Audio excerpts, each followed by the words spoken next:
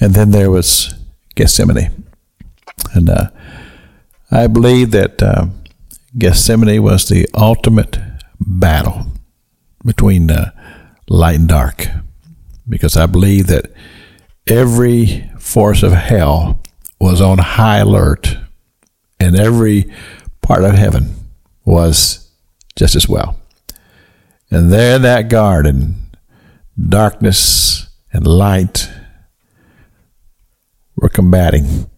And Jesus, who was part man and part God, but focusing and walking under the anointing of the Holy Spirit of God. And we read in Luke's Gospel that he says,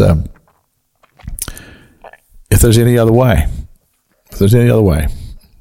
And then he says, nevertheless, not my will, but thy will be done. And Jesus steps into the arena, just like he did in the wilderness. And I see many similarities between the wilderness experience and Gethsemane. And in both cases, God sent angels to reinforce him, to help him through this tremendous trial. And I have said this many, many times. You probably heard me say it here on this radio broadcast. I believe that's where the battle was won. It was right there in the Garden of Gethsemane. And the toll that it took upon his body when it records in the Gospel of Luke that he sweat blood. Literally, he perspired blood as he was there praying.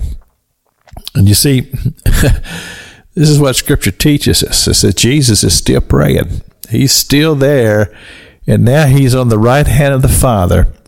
And there's the mercy seat, the blood that Jesus shed on Calvary's cross. It was sprinkled on the mercy seat for the redemption of all mankind. And he says to us, he says, come ye who are weary laden, and lay down your labors and come to me and rest in me. And he has that invitation to us humans so very, very clearly given to us. But yet, we look at humanity, and there's a lot of distraction. And it amazes me that which has been so freely given of God, this great love toward humanity, but we're so distracted.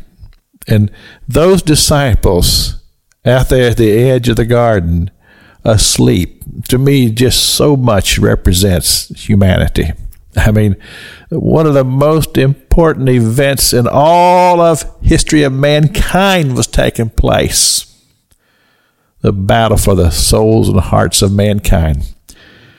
And what was the church doing? They were out there asleep.